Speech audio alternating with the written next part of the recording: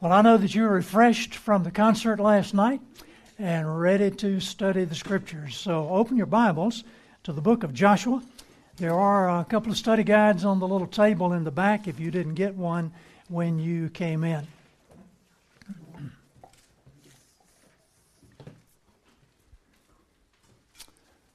Sometimes in life, we get ready for a change. Have you ever been ready for a change? Sometimes it's just a change of pace that we're looking for, but maybe we'd like to have a new house or maybe a new automobile or some kind of a change, and change can be refreshing. But there are some things that don't seem to change. When you decorated for the holidays, you probably used some red, green, maybe a little white and gold thrown in. You probably didn't use blue or yellow or fuchsia or any of those, because we just typically have traditional holiday colors. Christopher mentioned in his prayer, God doesn't change. He's the same yesterday, today, and forever. Now today we're going to take a look at some things that don't change, unchanging factors in the life of Joshua, and see how that relates to us. Dr. Francis Schaeffer has written a book, Joshua and the Flow of Biblical History. And in this little book, he talks about the importance of the biblical book of Joshua as a bridge between the Pentateuch and the rest of the Bible. And you'll see in a few minutes why we need that. So our outline for today is taken from Dr. Schaeffer's book, Joshua and the Flow of Biblical History. Critics of the Bible have concocted the documentary hypothesis to say that Moses did not write the Pentateuch, the first 5 books of the Bible. And they would say that a variety of editors drawing from anonymous sources compiled the first 5 books as long as 900 years after Moses lived. We would say that's not the case.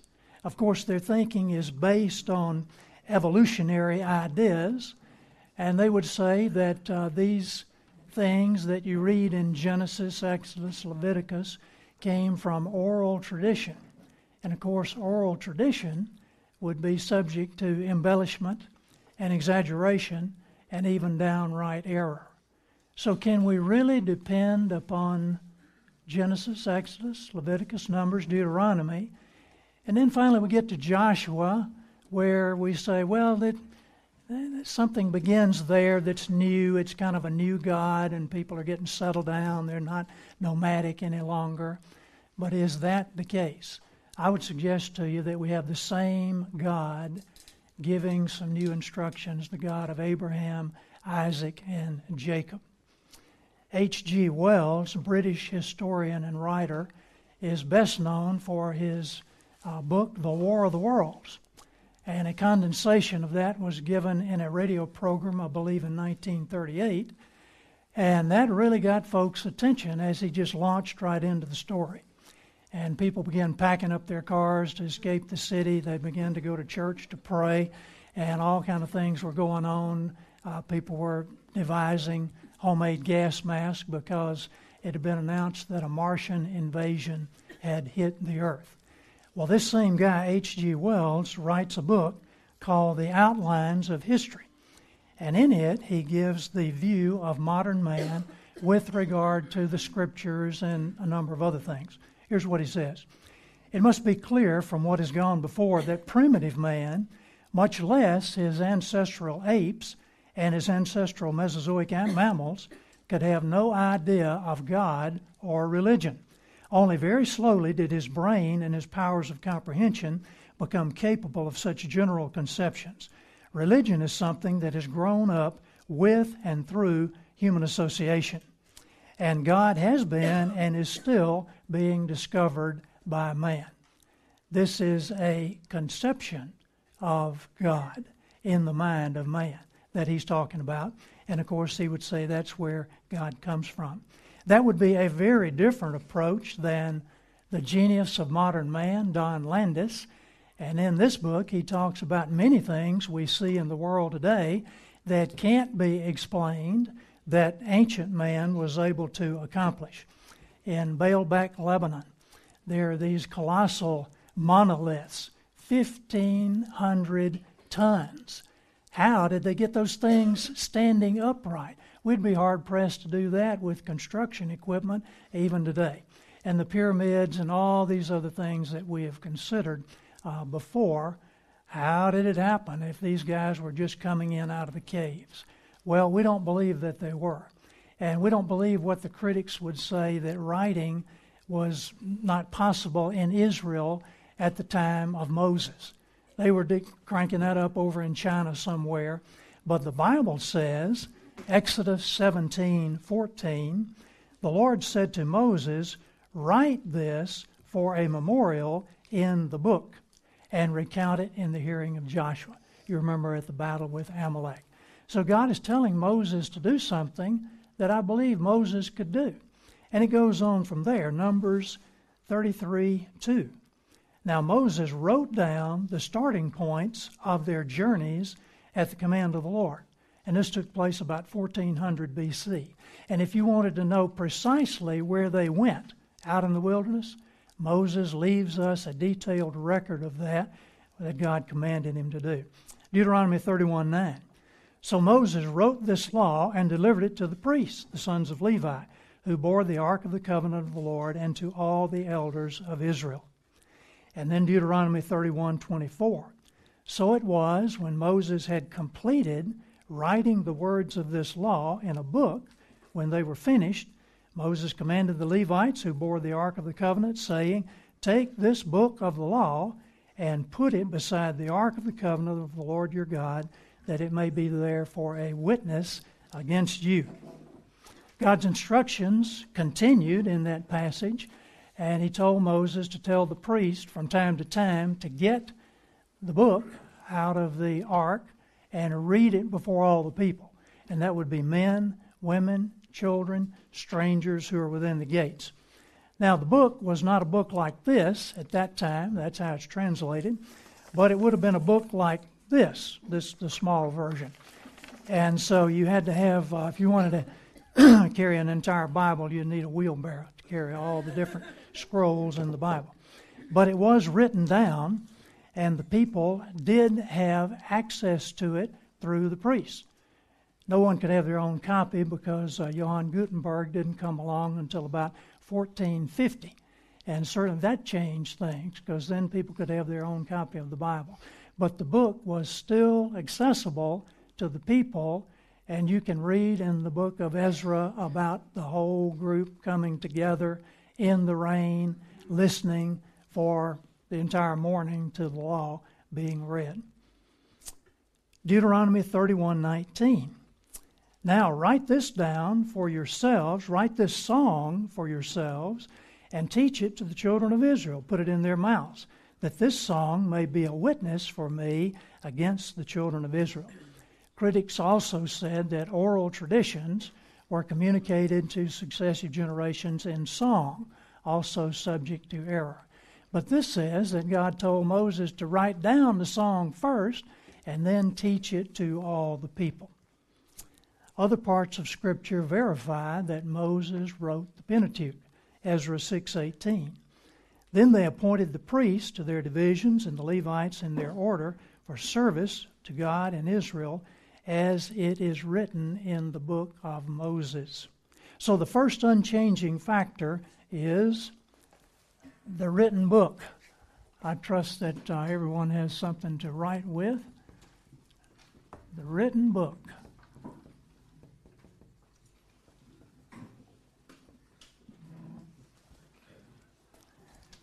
And we're going to see how important that is. We have already looked at Joshua 1:8. This book of the law shall not depart out of your mouth, but you shall meditate therein day and night, so that you may observe to do according to all that's written therein.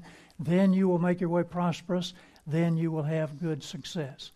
The central reference point for the people of Israel was the Bible.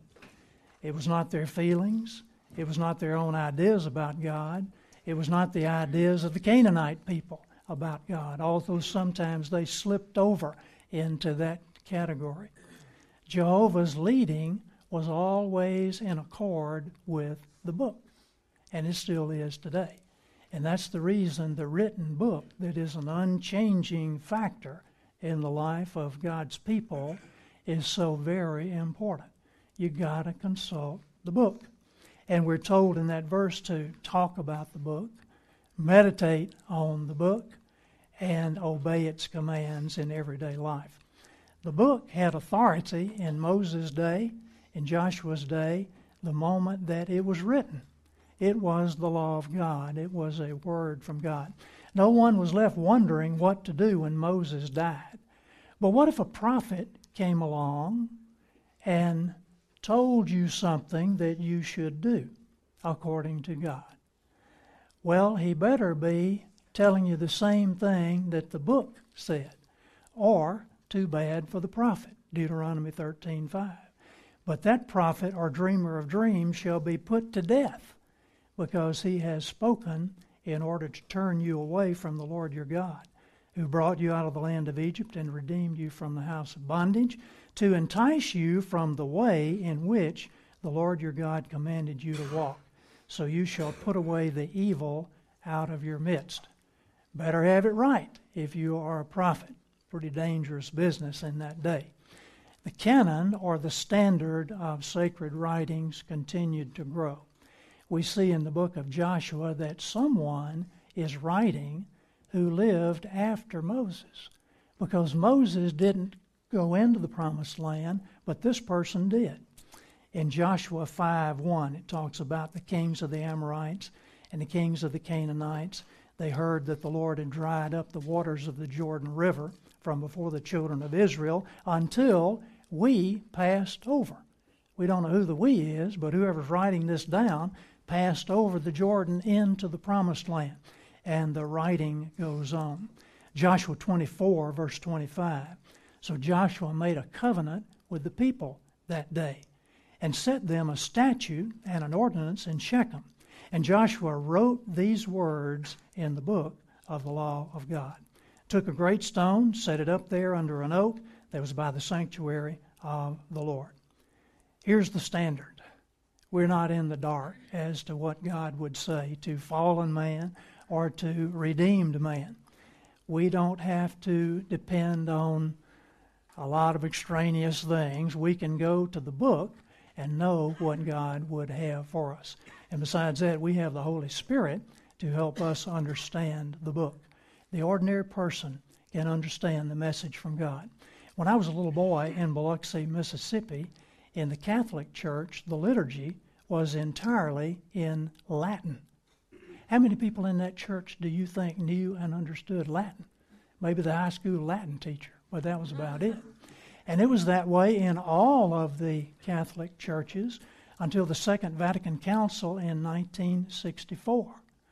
But for the Protestants, it changed in the 1500s when men like Martin Luther and John Wycliffe and others began to translate the Bible, William Tyndale, into the language of the common people, because they believed that God's Word is for everyone, not just some priestly class who would be the only ones who could understand it.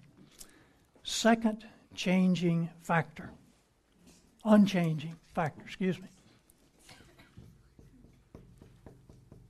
The power of God.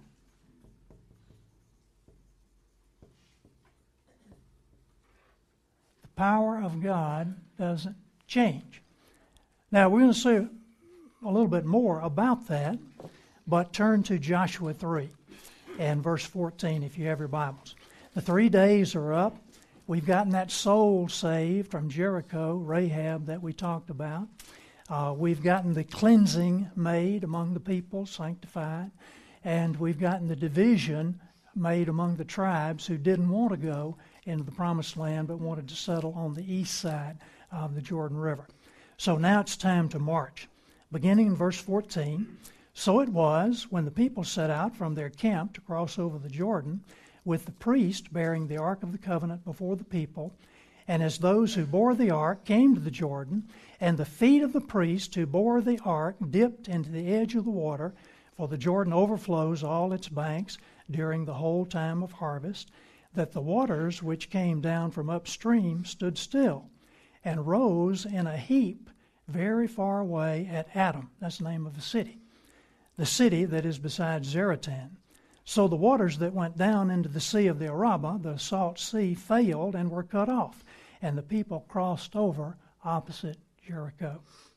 Then the priest who bore the ark of the covenant of the Lord stood firm on dry ground in the midst of the Jordan. This is at flood stage now. And all Israel crossed over on dry ground until all the people had crossed completely over the Jordan. And chapter 4, verse 18, and it came to pass, when the priest who bore the ark of the covenant of the Lord had come from the midst of the Jordan, and the soles of the priest's feet touched the dry land, that the waters of the Jordan returned to their place and overflowed all its banks as before. Do you have a problem that you want God to fix this morning? Then you're probably going to have to step in the water. Sometimes we want to see God part the thing first, and then I can go across. But nothing happened until the priest stepped into the water. Now, we may talk about that a little bit more on another Sunday. Chapter 4, verse 14. On that day, the Lord exalted Joshua in the sight of all Israel, and they feared him, as they had feared Moses all the days of his life. Even the wording was the same as in Moses' day, that the water stood up as an heap. Exodus 15:8, with the blast of thy nostrils the waters were gathered together. The flood stood upright as an heap, and the deeps were congealed in the heart of the sea. Joshua 4:23, the Lord your God dried up the waters of the Jordan before you until you crossed over, as the Lord your God did to the Red Sea, which he dried up before us until we had crossed over, that all the people of the earth may know the hand of the Lord, that it is mighty, that you may fear the Lord your God forever. God did it for Moses in his day.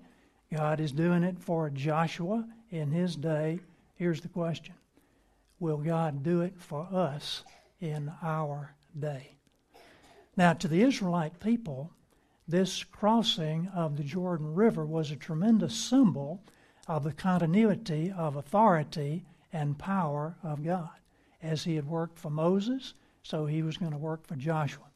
The Jordan River is a fast-flowing river for its size. It drops about 600 feet over 65 miles. It has 27 sizable rapids and cascades. It's about 100 feet wide, but in flood stage, it widens to about a half mile. You can see why the people of Jericho felt pretty good until they heard about God parting the Red Sea, because somehow an army would have to get across that Jordan River. About 3 feet deep, just normally, but swelling to 10 feet deep in the harvest time, which is the time at which they're crossing. So this business of parting the waters was not just some apparition that some of the older folks thought up. There were those who were there crossing the Jordan River who had been children and young people back at the Red Sea. Can you imagine them telling their children what it was like? Hey, this is just like it was back then, because it's the same God with the same power that is available to Joshua, and we're going to suggest is available to us as well. So the third unchanging factor, the supernatural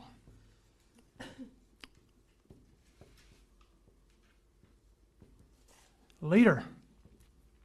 The supernatural leader.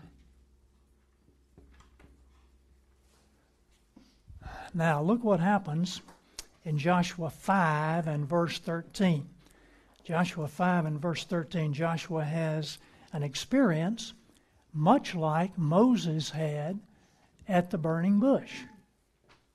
Look at this. And it came to pass, when Joshua was by Jericho, he lifted up his eyes and looked, and behold, a man stood opposite him, with his sword drawn in his hand. And Joshua went to him and said, Are you for us or for our adversaries? And he said, No, but as a commander of the army of the Lord have I come. In other words, I'm the guy that's running the show here. I'm not picking sides of this deal. Then the commander, and Joshua fell on his face to the earth and worshipped and said to him, "What does my Lord say to his servant?" Could this be an angel? Well, no, you don't worship angels. It couldn't just be a man. Who could it be? Jesus. I think it's Jesus, a Christophany, the Old Testament appearance of the pre-incarnate Lord. And here he is, captain of the Lord's host. Then the commander of the Lord's army said to Joshua, "Take your sandal off your foot, for the place where you stand is holy." And Joshua did so.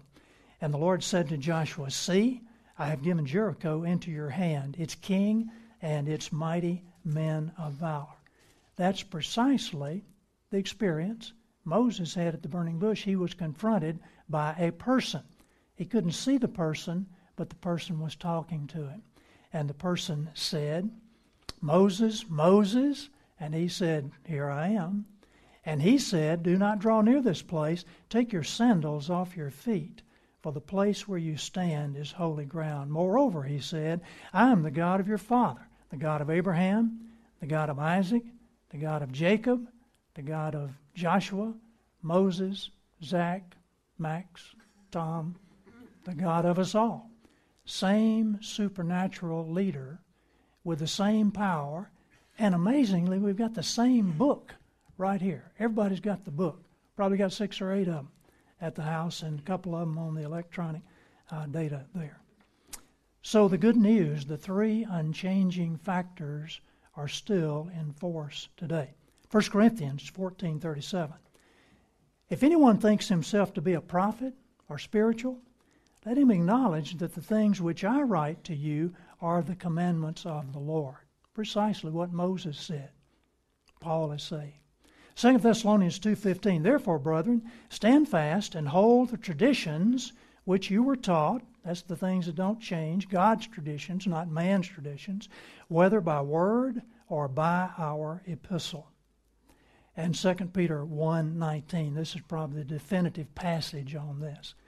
So we have the prophetic word confirmed, which you will do well to heed as a light in a dark place, until the day dawns and the morning star rises in your hearts, knowing this first, that no prophecy of Scripture is of any private interpretation.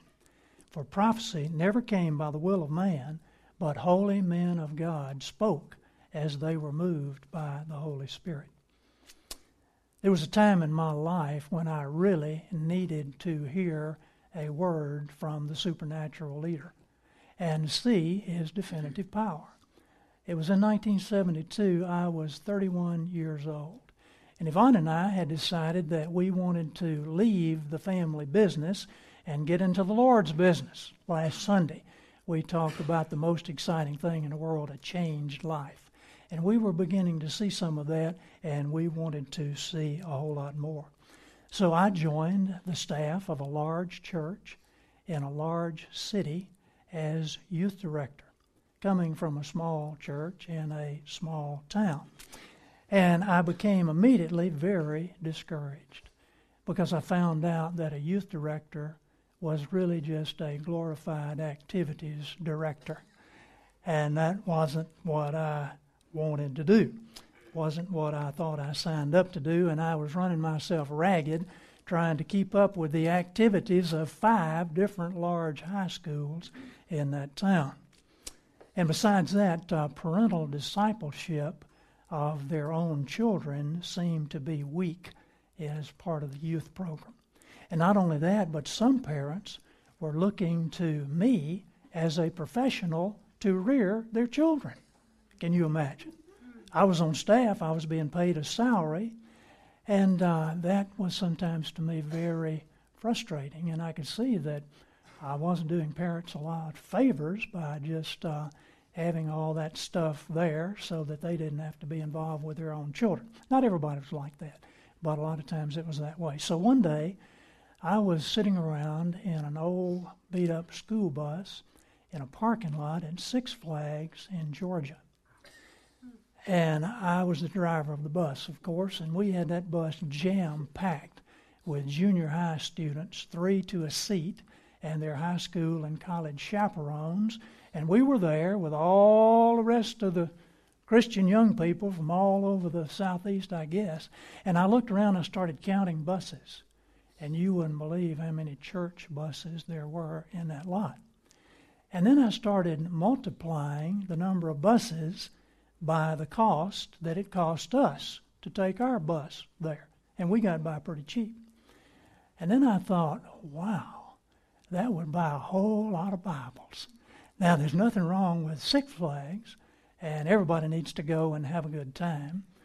But I was just thinking somebody else could be taking these people to Six Flags, and I might be giving out the Bible or something like that. So I really knew that I needed to get a word from the Lord. So I had a plan.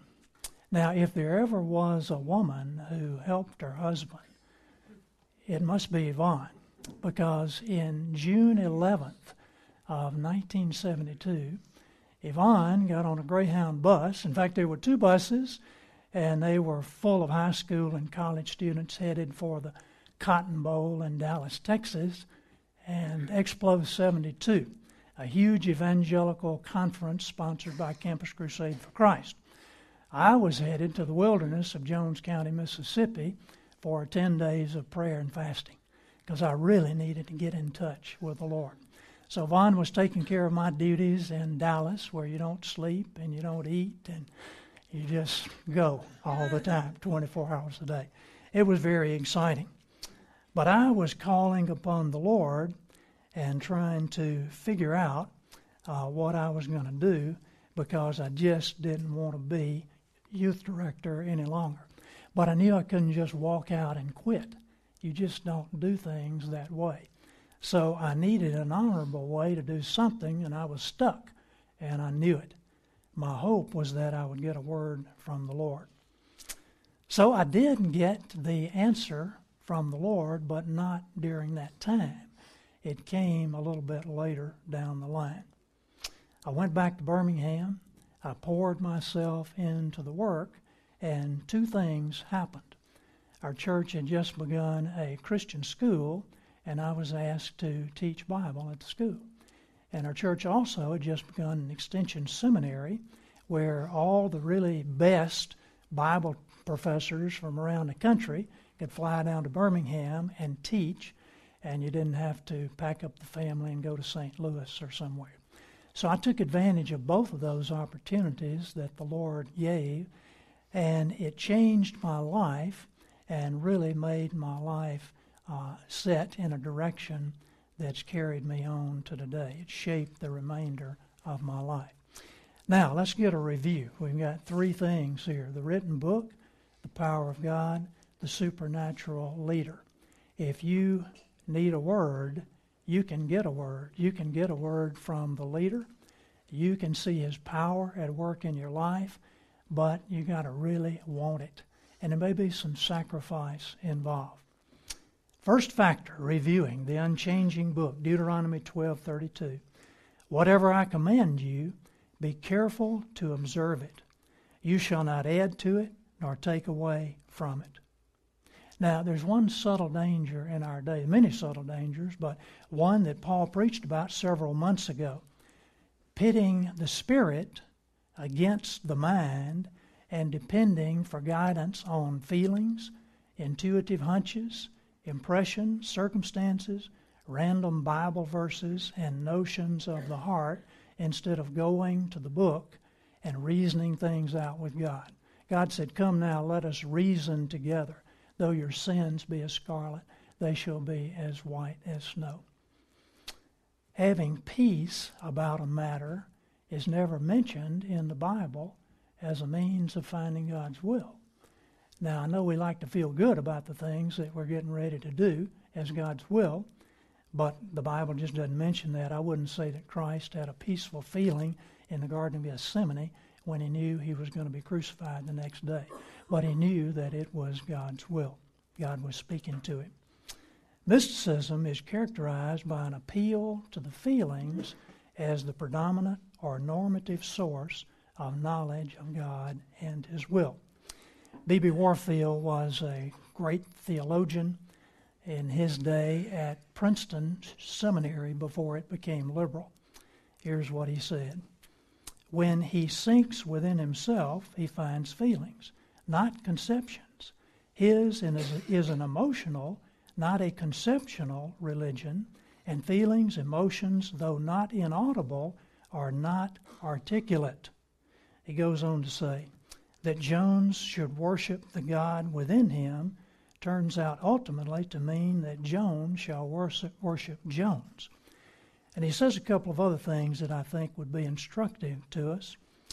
Evangelical Christianity interprets all religious experience by the normative revelation of God recorded for us in the Holy Scriptures, and guides and directs and corrects it from these Scriptures, and thus molds it into harmony with what God in His revealed Word lays down as the normal Christian life. The mystic, on the other hand, tends to substitute his religious experience for the objective revelation of God recorded in the written Word as the source from which he derives his knowledge of God, or at least to subordinate the expressly revealed Word as the less direct and convincing source of knowledge of God to his own religious experience. The result is that the external revelation is relatively depressed in value, if not totally set aside. One more short paragraph. There's nothing more important, says B.B. Warfield, in the age in which we live than to bear constantly in mind that all the Christianity rests precisely on external authority. Religion, of course, we can have without external authority, for man is a religious creature and will function religiously always and everywhere. But product of man's religious sentiment, but Christianity rests on external authority. And for that very good reason, it is not a product of man's religious sentiment, but it is a gift from God.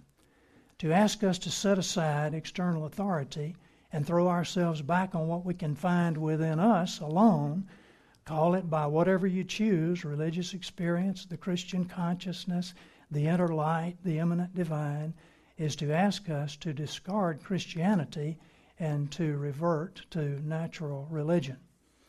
Well, I don't think we have any mystics here this morning, but sometimes we might have a tendency to lean over toward that direction. How do I really feel about this? The important thing is, how does God feel about this? And He has given it to us in His Word.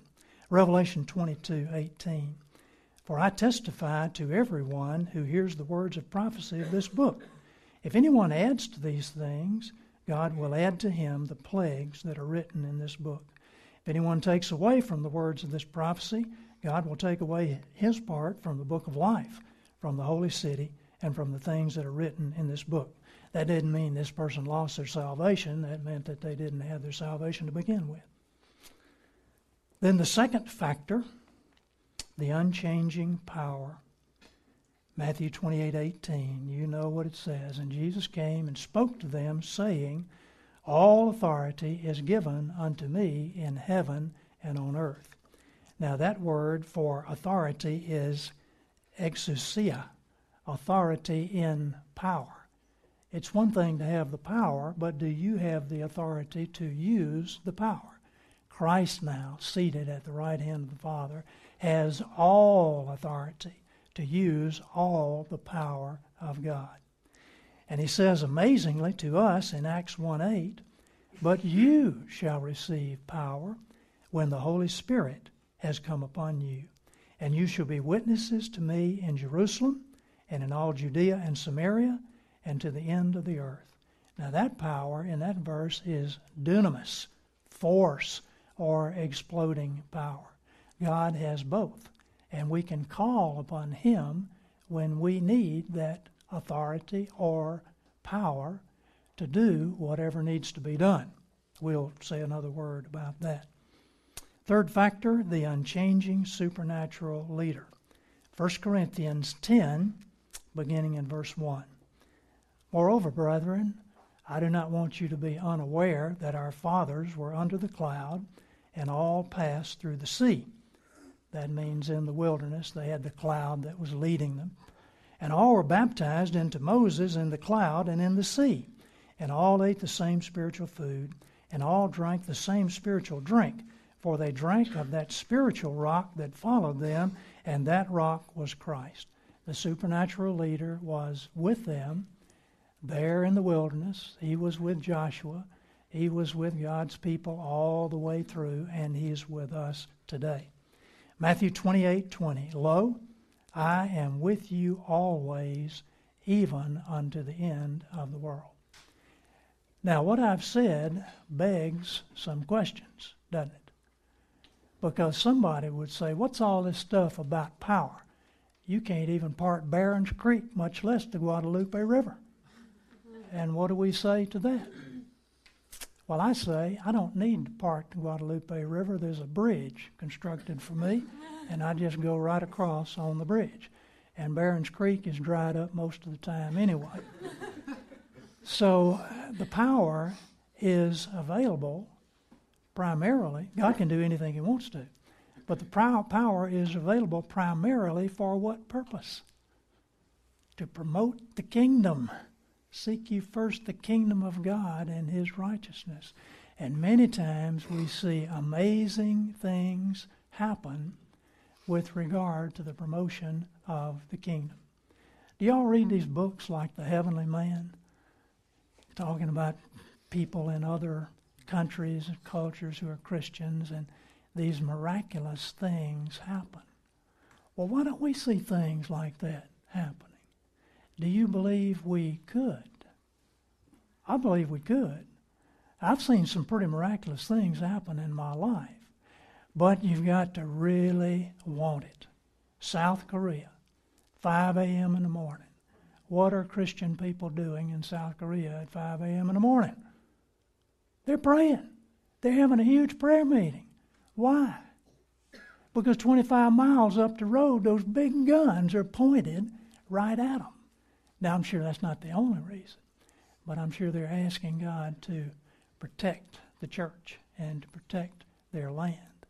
You got to be pretty serious to get up and go somewhere to a church to pray at 5 a.m. in the morning. Now, I'm not suggesting that's what we need to do. I'm just saying if you really want the power, if you really want to see something in your life that's going to be connected with promoting the kingdom, not parting the Guadalupe. If you want to see that, if you really desire it and you're willing to pursue it, I believe that you will see it. Do you see anything like that happening in Cambodia, Andrew? All the time. You see some things, don't you? Yeah. Yes.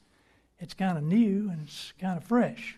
Well, what do you want for Christmas? A changed life, maybe? It is available. But you got to really want it. And you got to be willing to do whatever it takes to get it. All you have to do is step on in the water and trust the Lord. But what about when the water gets up to here? You just keep on trusting. He'll either help you float across or he will part the waters. Let's pray. Heavenly Father, we thank you for the testimony of this amazing book that you've given us.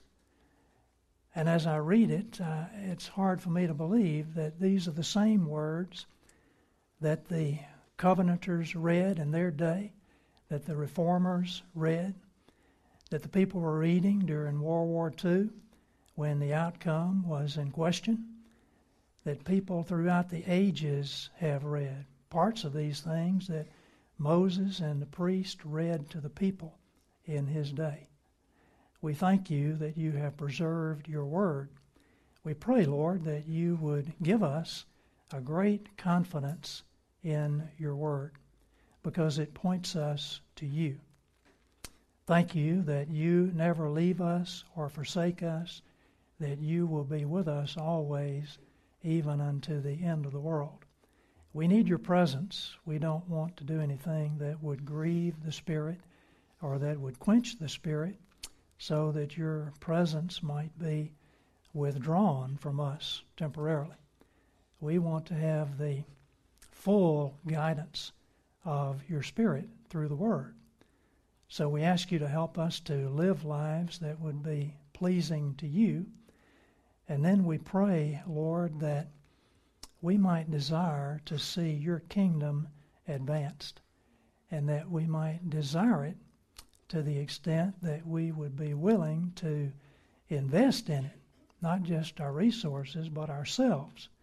And we ask that you would, even today, show us your power, your majesty, as we would go to sing some Christmas carols, even if it would just be to bring encouragement to some people who would be hearing.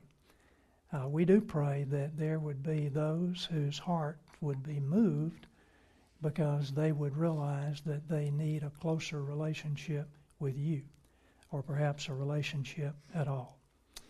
We thank you for teachers and for preachers and for moms and dads and grandparents and others who have taught us the stories from history in this book, the Bible. And we ask that we might be diligent in passing on that favor to others who are growing up now, with whom we have the opportunity to communicate. Lord, thank you for the people in this church. I ask your blessings upon us during this holiday season. We pray that we might be able to encourage some in this community to come to a Christmas Eve service where your Son would be exalted. And Lord, we ask now that you would guide our thoughts and our emotions as we prepare to worship you. We pray these things in Christ's name and for his sake. Amen.